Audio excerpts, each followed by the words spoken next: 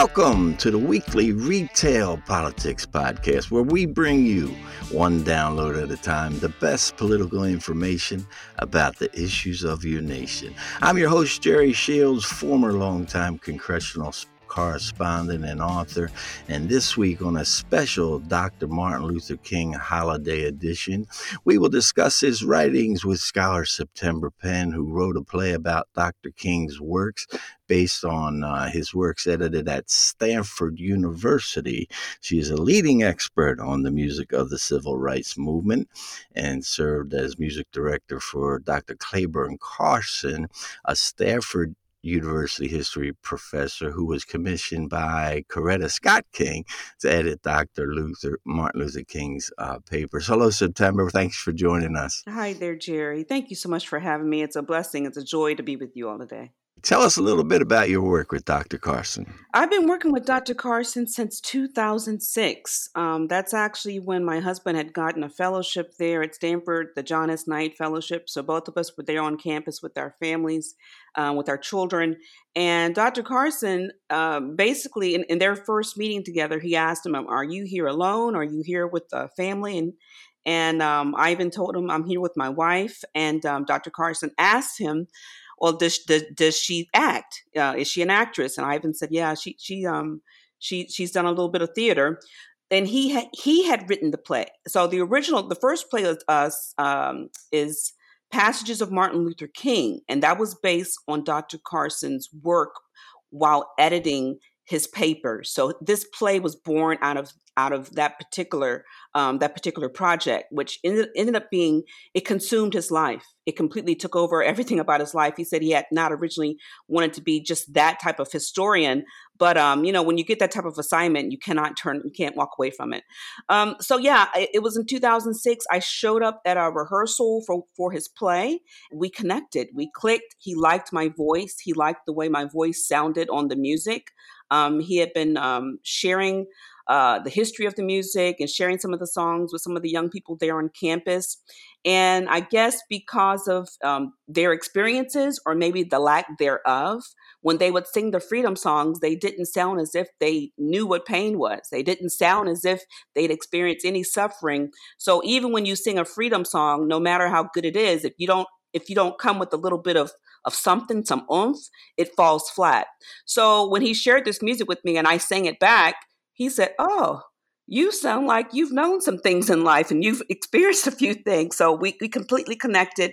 And since then, I have worked with him. I've traveled with him here stateside in the United States as well as internationally. I was with him when he went to China in 2007. Then I also traveled with him in 2011, going to Jerusalem, carrying his stage play to Jerusalem, and as well as on the West Bank. We had like a 9-show tour. So tell us about the play. It must be pretty fascinating. I think that I've always said that writing is really thinking on paper, and for Dr. Carson to actually be almost in the room with Dr. King because he's there working on those papers. Tell us about the play, what it was about.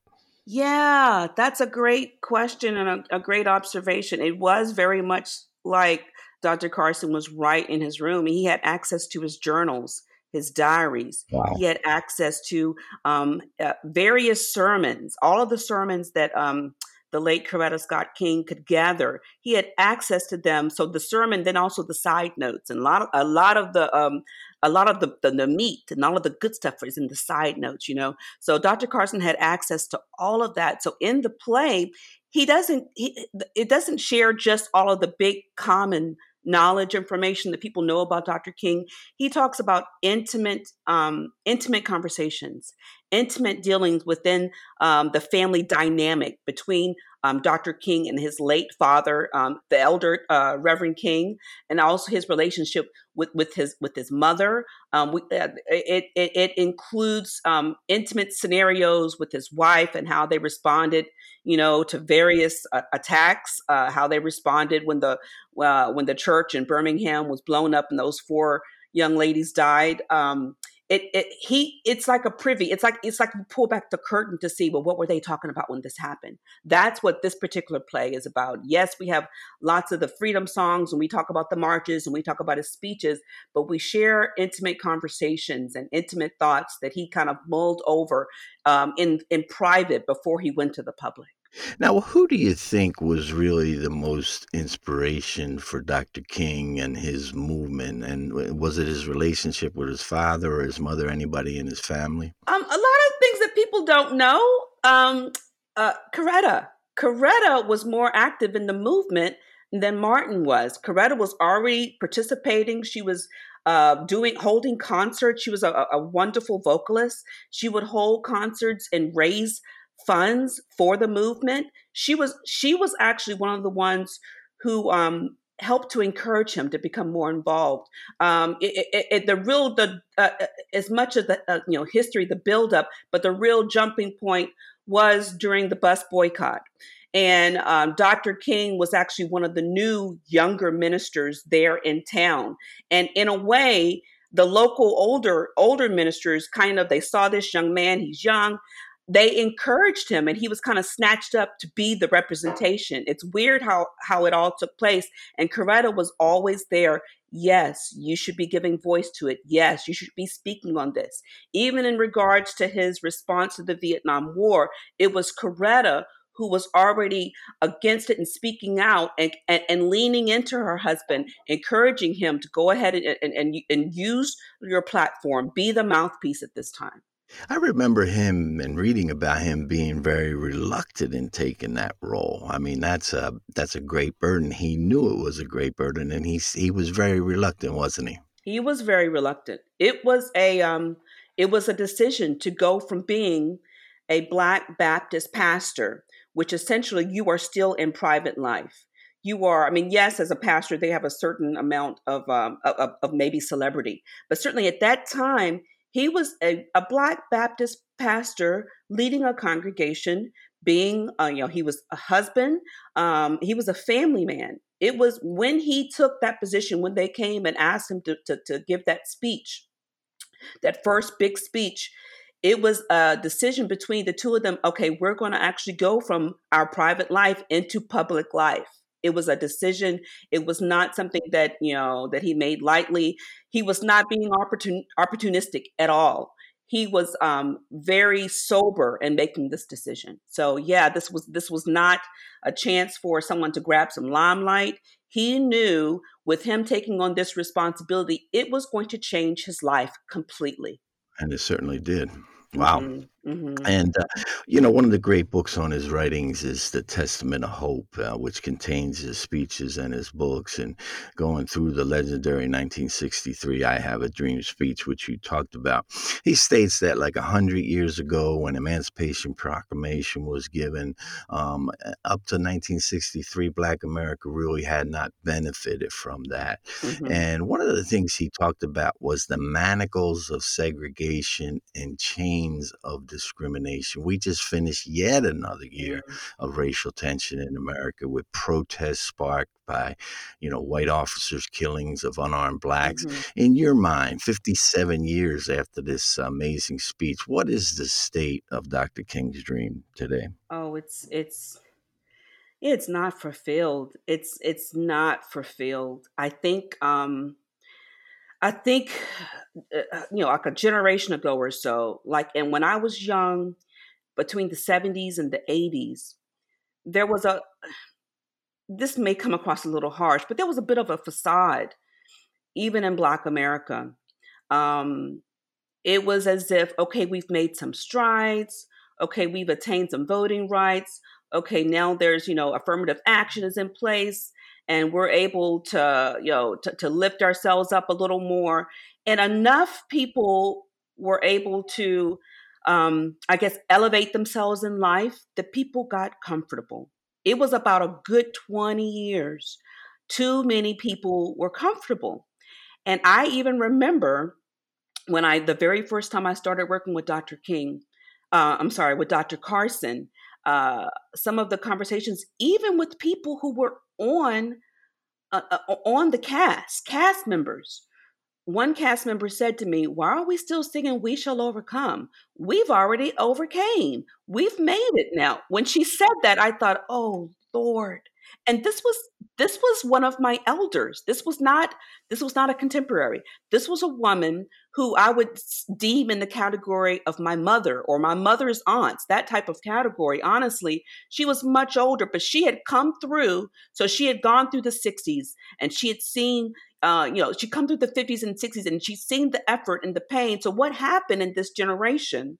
And this has only been I guess the dawning only came like early in the 2000s, was that there was a generation of adults who wanted to save their children from the pain, so they stopped talking about it. We're not going to talk about it no more.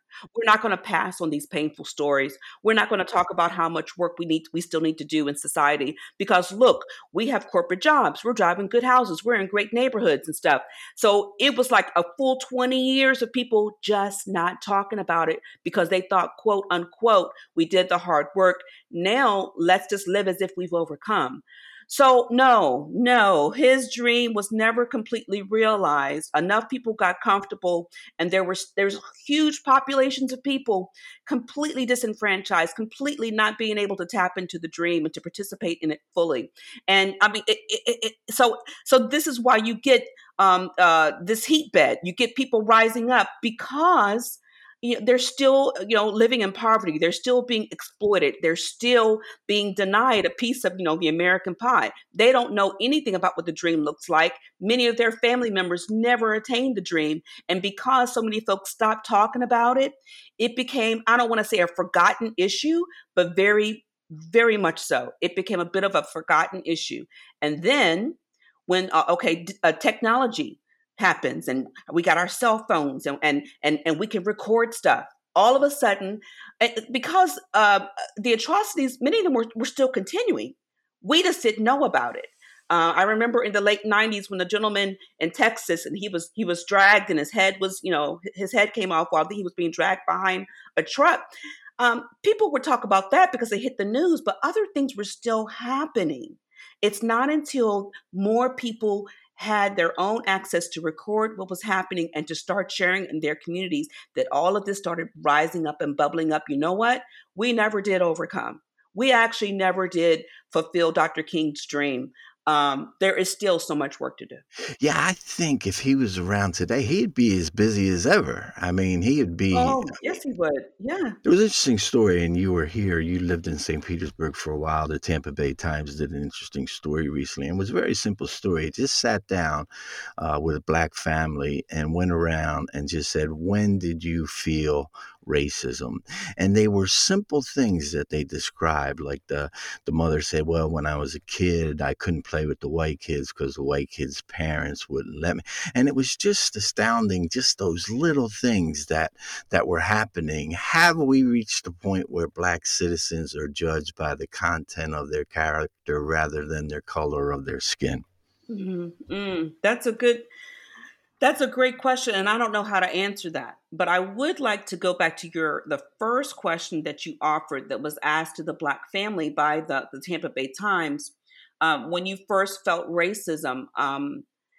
Yeah, it's interesting how sometimes you have to walk away from a situation and then go back and realize, oh, that was racism. But I mean, as a child, I grew up in rural Virginia, so I grew up in the South, Yes. and the feeling that I remember as a child, as a young Black girl, was always stay in your place and don't draw too much attention to yourself.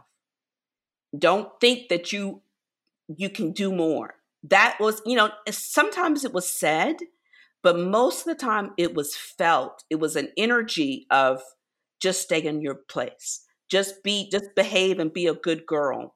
Whereas I remember my peers, my white female peers, they were vital. Their vitality was on display, and I grew up, I was the first generation that was in integrated schools. So I grew up in my classroom, it was basically 50-50. it was the black white dynamic. We didn't have other cultures. There weren't any Latino, there weren't any Asian Americans. It was the black white dynamic right there in Virginia. But I just remember always the feeling of, no, you can't do what those white girls do. You can't be comfortable thinking you're going to get on the cheerleading squad. You can't be comfortable auditioning to get this part in the play, because obviously that's going to go to the white girl. That was always the feeling, the energy, the vibe in the air. And it wasn't until I went away to college. I went to Virginia Tech. I'm a Hokie, tried and true. And I get married. I move away. I'm in Maryland. I live in Florida. Now I live in California. And there's different things that you sense. There's different cultures and different energies that all these different various locales have. It wasn't until, and this is very recent, Jerry, when I went back to Virginia for a family trip. And I remember driving just down Highway 29. It's one of the main roads in Virginia. And it's like I could feel the tension in the air. And then I started seeing the Confederate flags. I grew up always seeing Confederate flags.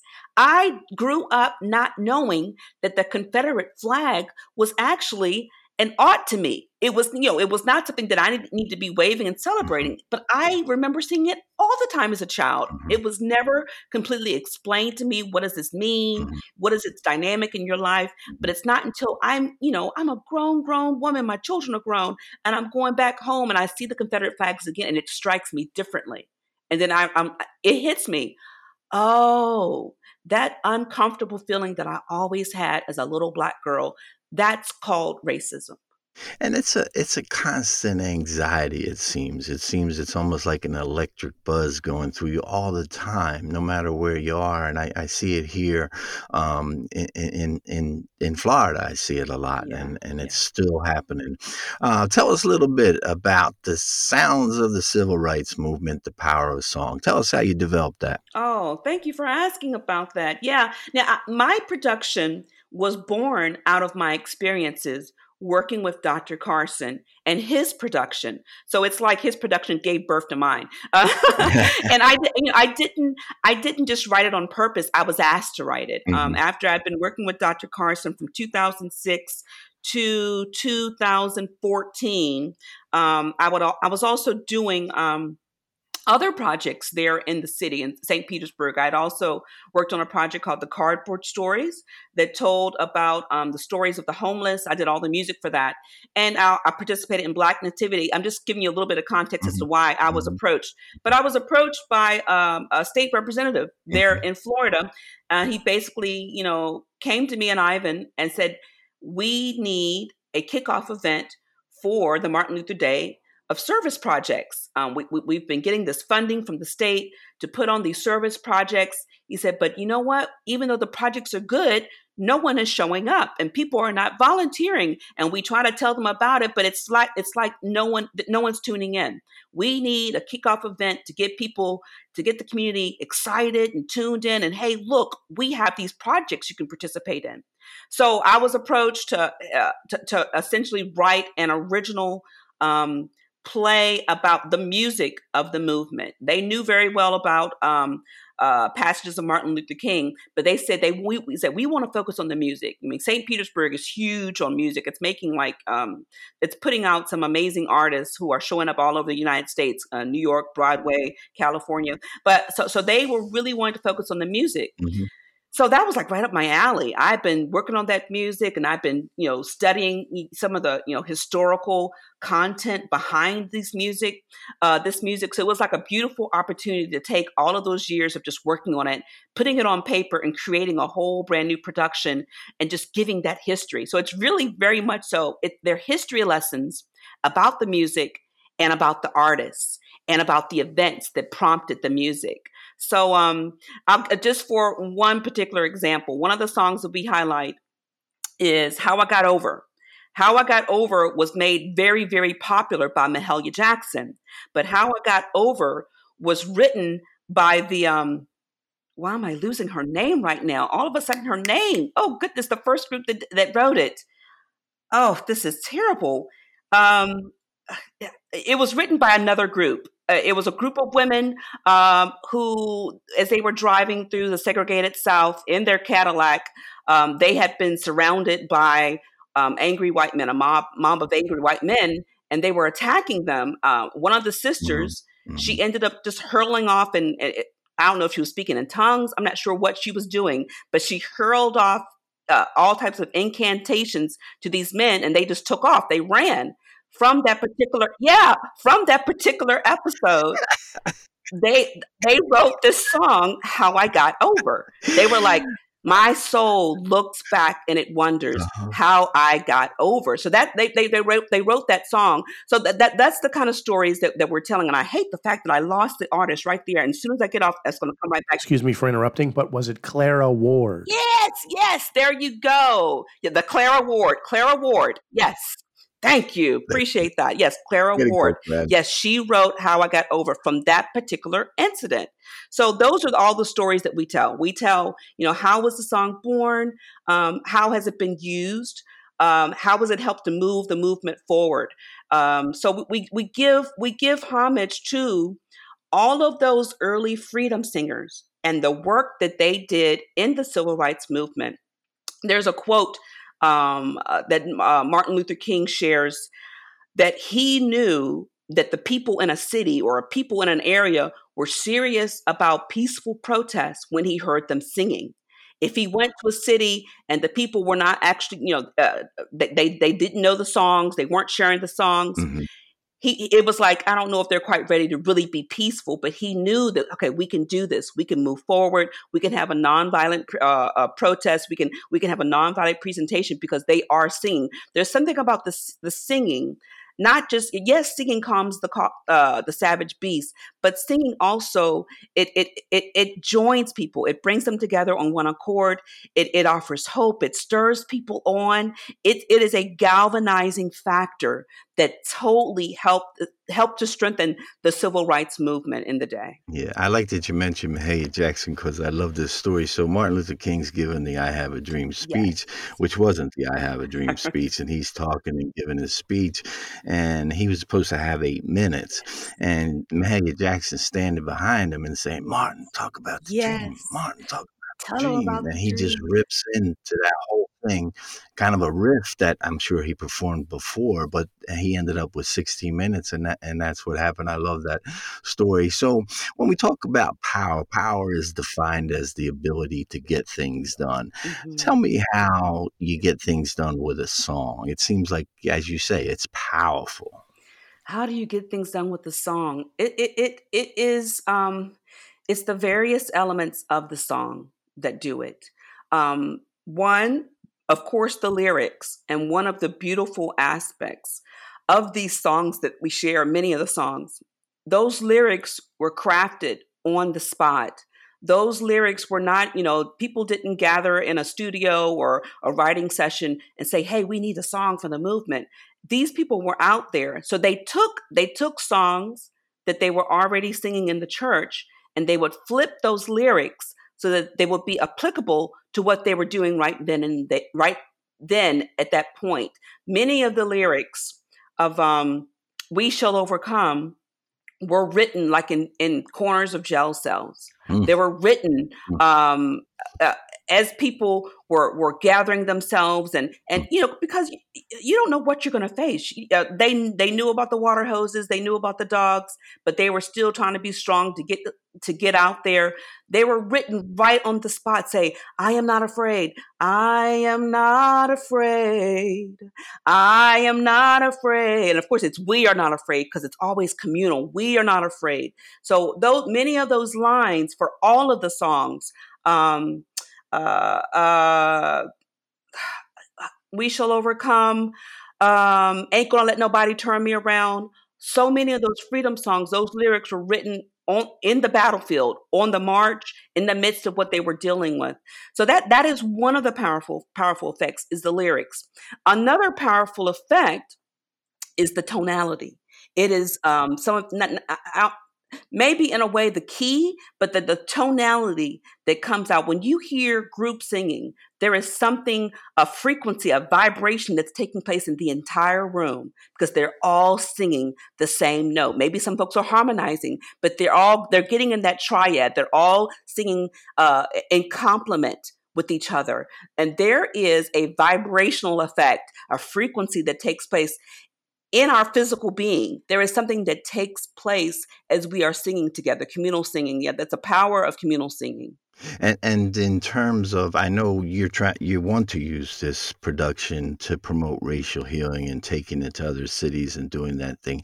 How would this help in promoting racial healing, do you think? Well, it's already helped. In the cities that we performed it, it has already promoted conversation. Mm-hmm. Literally, we heard, first of all, the very first year that we performed the production, the director of the program said their volunteerism went up 60%. Wow. People participated in those Martin Luther King Day projects because they saw the significance of it. And each year it went up. But what's really interesting is the testimony of the conversations that were taking place in the theater. Mm-hmm. There's one particular scene where we talk about Black women's hair Mm-hmm. and how oftentimes corporate America would have problems with various hairstyles of Black women. I mean, that is a form of racism. Sure. One woman told me, literally, as we were doing that scene, a white man turned around and said, "What is this all about? What is she talking about?" This woman completely, yes, she explained to her. And he was like, "Oh, wow, I never thought about that. This is so interesting." I mean, I got notes from older white men Mm-hmm. who would say, "Wow, it's like you gave us a peek as to these private conversations that we had no idea." So it's already promoting conversation, promoting, communal dialogue, and people just coming together of different backgrounds, learning of each other, and trying to see the places where they can meet, and in the places where wrong has taken place, at least it's bringing it to their attention. Mm-hmm. So what I know as we move this forward, we have requests. Actually, Biola University has requested that we do the production with their school system. It will either be this year. It all depends on the COVID vaccine. It was supposed to be last year, and then COVID took place. But they have seen clips of it. We've had discussions. They said we need that conversation on our campus. We need our Caucasians, our Asian Americans. We need them hearing the music, because the music does something to your body, the frequencies, and then it opens you up to participate in that type of conversation. Now, what can listeners do to help you? I know this is a nonprofit group and organization that you're promoting. What can listeners do to help promote this? Oh, thank you so much for asking. They can visit our website, www.thepowerofsong.org. There is, you can get all kinds of information on our productions. There's some scenes there. There's lots of clips. There are different various newspaper articles that have been written about it and the work that we do. And then there's a donate button. There is a donate button. We're always looking to, for folks to partner with us to help us tell the message. So, like I said, Biola University is planning to have us. We've had interest from a university in Ohio. And then there's been interest, because I've been to Japan twice with my mentor, Mako Fujimura, and I've done portions of the production in Japan. There's interest for us to bring the entire production to Japan to address some of those cultural issues that the Japanese have been facing. So I was curious, because you mentioned Beijing and you mentioned Jerusalem, and now you're mentioning Japan. How is it received over there? It's interesting because in Beijing, and this is so, I didn't know this myself, but in Beijing, in many countries that I'm learning, also it's in Africa, but many Asian countries, there is still, obviously you have the caste system, but there is a skin color is major. Mm-hmm. I was completely shocked in Beijing driving around, all of the blatant marketing, the advertisement on bleaching creams.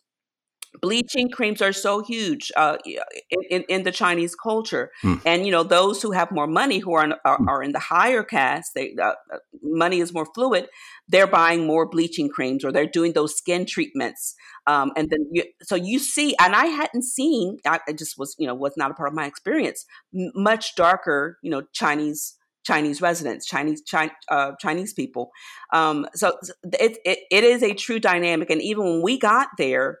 With the cast, all of the singers were, African American gospel singers, and the cast were all Chinese. So you had Coretta, Dr. King, JFK, Malcolm X. All of these individuals that we talk about in the production, they're represented by Chinese actors, and this Wow. was the best.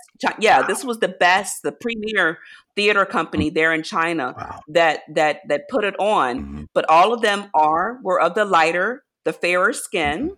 And when we got there, it was very interesting. We were told, this is not your dressing room. Oh.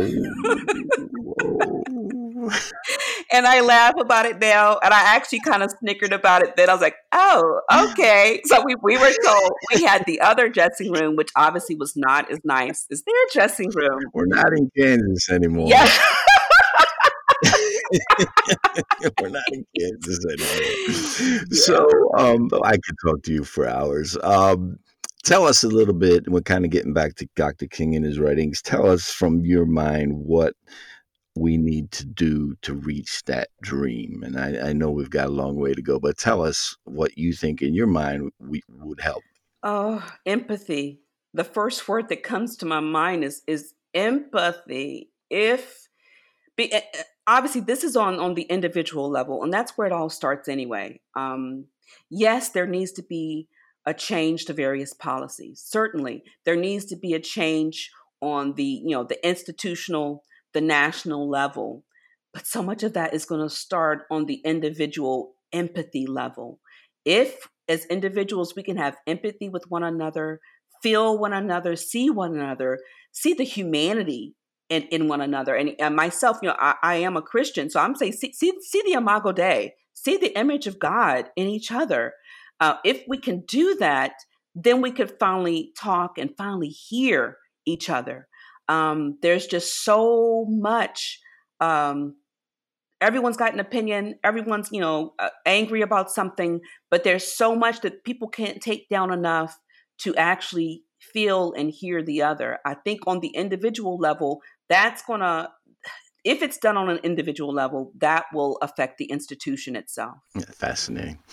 I want to thank you for joining us today, taking your time. It was wonderful to have you on the podcast, and I wish you the best with the Power of Song movement. Thank you so much, Jerry. This has been a blessing being with you.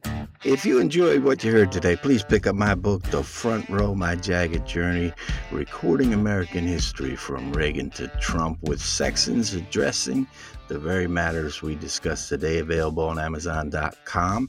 We will be back next week with another edition of the Weekly Retail Politics Podcast.